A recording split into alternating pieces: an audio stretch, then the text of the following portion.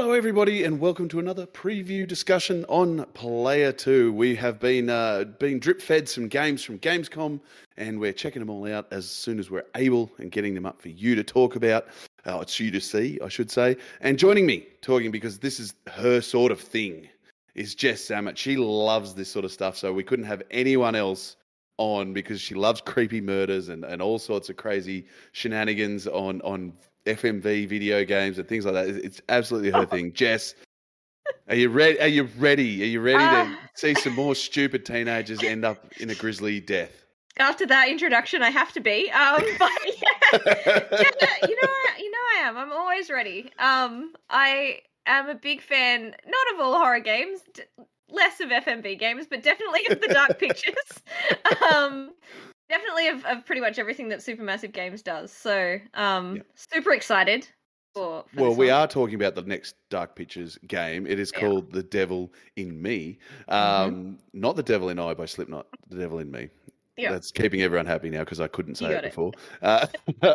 It's obviously the fourth game in the Dark Pictures anthology and the end of season 1, they're calling it. So I guess there's more coming. Supposedly 8, I think, was the original announcement.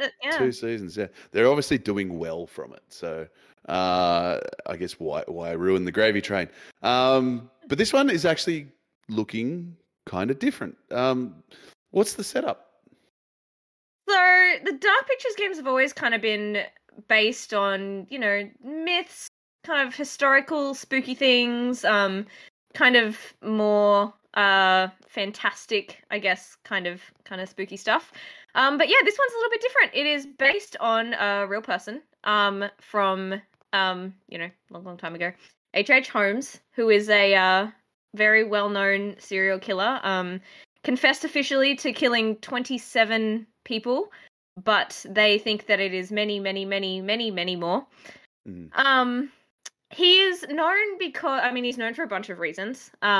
One of them is the name of the game, The Devil in Me, is a quote from him about how he thought that he had the spirit of a murderer inside him, and so he was compelled to kill, which is very Dark Pictures. I think it's very very apt. But he's also known for having this it's called the Murder Castle, which is basically like a big spooky hotel castle building that had a lot of creepy Saw puzzles and traps that he used to murder people.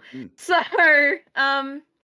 so that's the kind of inspiration that we're working with. And they also mentioned Saw in the presentation we saw as one of the kind of inspirations behind it. So it's definitely a grounded in kind of the real as far as these games go, because the only one I've played is House of Ashes, and that was very much based on Middle Eastern kind of myth and legend and that sort of thing. So I think that was House of Ashes, wasn't it? The one in Iraq? I can't remember. That's the one I played. This is a real people, and what they're saying is here that there's someone's come to this TV crew that are creating a documentary about serial killers and said, I know the details of this murder castle, and we have a recreation of it. Do you want to come and film it? And they all go, yeah, beauty, because they're idiots. Because what could go wrong? Let's go check out the murder castle. This will be all good. So that's what they do, and that's where we start. So it is set in modern day. Modern day, yes. As they all have been. But yeah. What kind of surprised me, it's kind of almost moving more in a, I guess, more free area. It kind of seems to be sitting between what the old Dark Pictures games were and now Resident Evil or something, because there's a lot more exploration they're showing, a lot more third person sort of moving around and checking out the environments and that sort of thing. So it seems that it's more gamey. I don't mean that in a bad way. It's just kind of moving more into that kind of less interactive fiction and more actual gameplay kind of thing. Yeah, they definitely talked about that. In the presentation, they kind of highlighted a few new features that are going to be in it. One of them is that extra level of kind of exploration where your character can actually like scale parts of the environment, you know, climb things, find hidden areas and stuff, which is kind of new. They can also now run, which is also new, but so exciting. Unless they've got a really short stamina bar, at which point I'll just go, rah, tiny little throw my controller. just done. Yeah, so there's like exploration, there's running, and there's also an inventory system now that's coming. So each of the characters, there are 5 of them that they talked about in the presentation, and each of them has their own tool, I guess, that they can use to interact with the environment, solve puzzles, get clues and hidden stuff, and they can also give those clues to each other so they can, you know, maybe give them more of a chance of surviving or help someone else to solve a puzzle.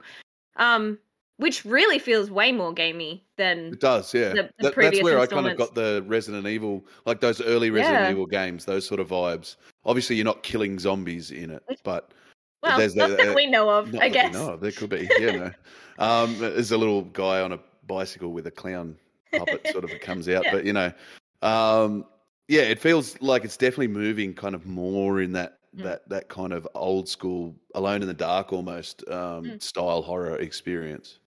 It looks terrifying. Like, Murder Hotel looks real creepy. I'm afraid to play, and I've played all of these games, and every time I'm like, anxiety is bad. Scary things are bad, actually. And then I sign up for the next one. But this one I think is going to be really, really creepy. Yeah, I think the based in real is what really kind of, you know, real humans are probably the scariest thing anyone can ever encounter. So yeah, it's true. It's like, you know, a fantastical monster or the crazy psycho killer, you know. And I think it for me, I don't know about this series. Well, I didn't until I watched this presentation. I didn't know about this fellow.